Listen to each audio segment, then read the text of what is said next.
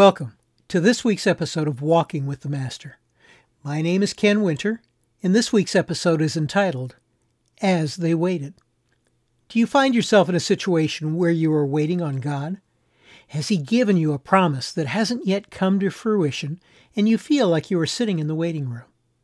If so, there is an important lesson to remember. Waiting is not inactivity. As a matter of fact, it is a lesson the early disciples modeled well. 10 days passed between Jesus' ascension and the arrival of His promised Holy Spirit. Scripture tells us generally that His followers spent that time gathered in the upper room and in the temple praying, praising, and worshiping God. But in the midst of that period of time, Luke records two specific incidents: the specifics of how Judas Iscariot died, and how Matthias was selected to replace Judas as the 12th apostle. We know that there are details that the Holy Spirit led the writers of Scripture not to include. And we know that everything that was included was for a purpose. Paul wrote to Timothy, "All Scripture is inspired by God and profitable for teaching, for reproof, for correction, for training in righteousness." Therefore, I think it is reasonable for us to ask why these two specific details were inserted in the midst of this time of waiting. As a matter of fact, I think it is also reasonable to ask how these details are applicable to us in our respective journeys. Peter gives us the key to the answer right up front when he tells us that what the Holy Spirit predicted long ago had to be fulfilled. The first prophecy that Peter referenced was regarding Judas Iscariot. Peter reminded the other disciples that King David recorded, "Let his home become desolate, with no one living in it," meaning that the betrayer's evil deed would cause his name to become reprehensible for posterity, and his final resting place would become contemptible. In the 1st century A.D., the name Judas was a name synonymous with honor, and therefore a very popular name. In fact, 2 of the 12 disciples were named Judas. The name was often given in recognition of Judas Maccabeus, one of the great generals in Jewish history. He and his followers defeated the Assyrian armies in 165 BC, restored the religious rites, and rededicated the temple in Jerusalem.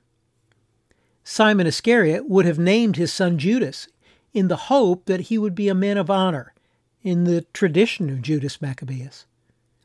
But as Judas Iscariot's treachery became notorious, that was no longer the case. Today, if you look up the name Judas in the dictionary, you will find one who betrays another under the guise of friendship, a deceiver or traitor. As a result, the name Judas was no longer a popular choice among parents determining the name for their bouncing baby boys. Judas' name became reprehensible as a result of his treachery, as foretold by the prophecy. Both Matthew and Luke give us an account of Judas's death. When he fully realized the consequences of his betrayal of Jesus, the condemnation of Jesus to die, and the damnation of his own soul for his part in the deed, he took 30 pieces of silver and threw them at the feet of the leading priests and elders. The priests themselves considered the money as payment for murder. Matthew records that right after Judas threw down the coins, he went out and hanged himself. Luke, the physician, ever wanting to give us all of the details, adds that the hanging rope broke, causing Judas's body to fall headfirst to the ground, causing his body to split open, spilling out his intestines. It was a gruesome death, brought about by his gruesome treachery. Because that land was defiled by his suicide, the priests decided to use the coins to purchase the land to be used as a graveyard for foreigners and the dregs of society. As the news of Judas's death spread, the field became known as the Field of Blood, When Luke writes that Judas had bought a field with the money he received for his treachery, he is saying that the payment for Judas's treachery is what was used to purchase the field. His treachery in the use of the ransom to purchase just such a burial site was in fulfillment of the prophecy recorded by Zechariah. So they counted out for my wages 30 pieces of silver, he writes. And the Lord said to me, throw it to the potter. This magnificent sum at which they valued me. So I took the 30 coins and threw them to the potter in the temple of the Lord.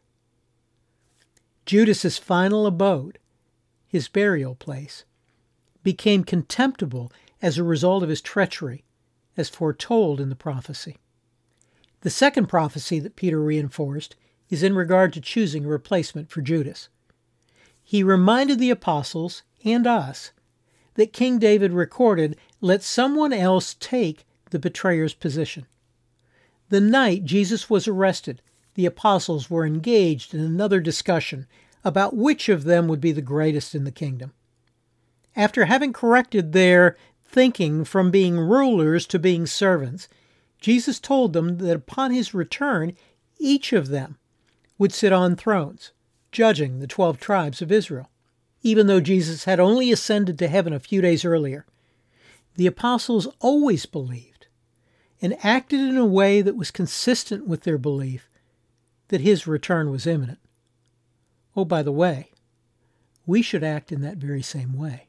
But getting back to them. Therefore, they saw the selection of a 12th apostle to replace Judas as an urgent need, so that they might be prepared for Jesus' return.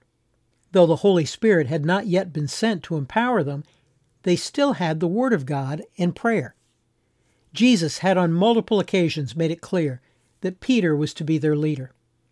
When Peter referenced the prophecies of King David, he was not doing so on his own. He was being led by the Spirit of God, even though he was not yet indwelt by the Holy Spirit. Thus, Peter responded to the leading of the Word and the Holy Spirit to fill that vacant position. Through their process, the Lord subsequently led them to select Matthias. Now let's come back to our original question. Why all this concern while they waited with how Judas died, the field his blood money bought, and the way he got replaced as an apostle?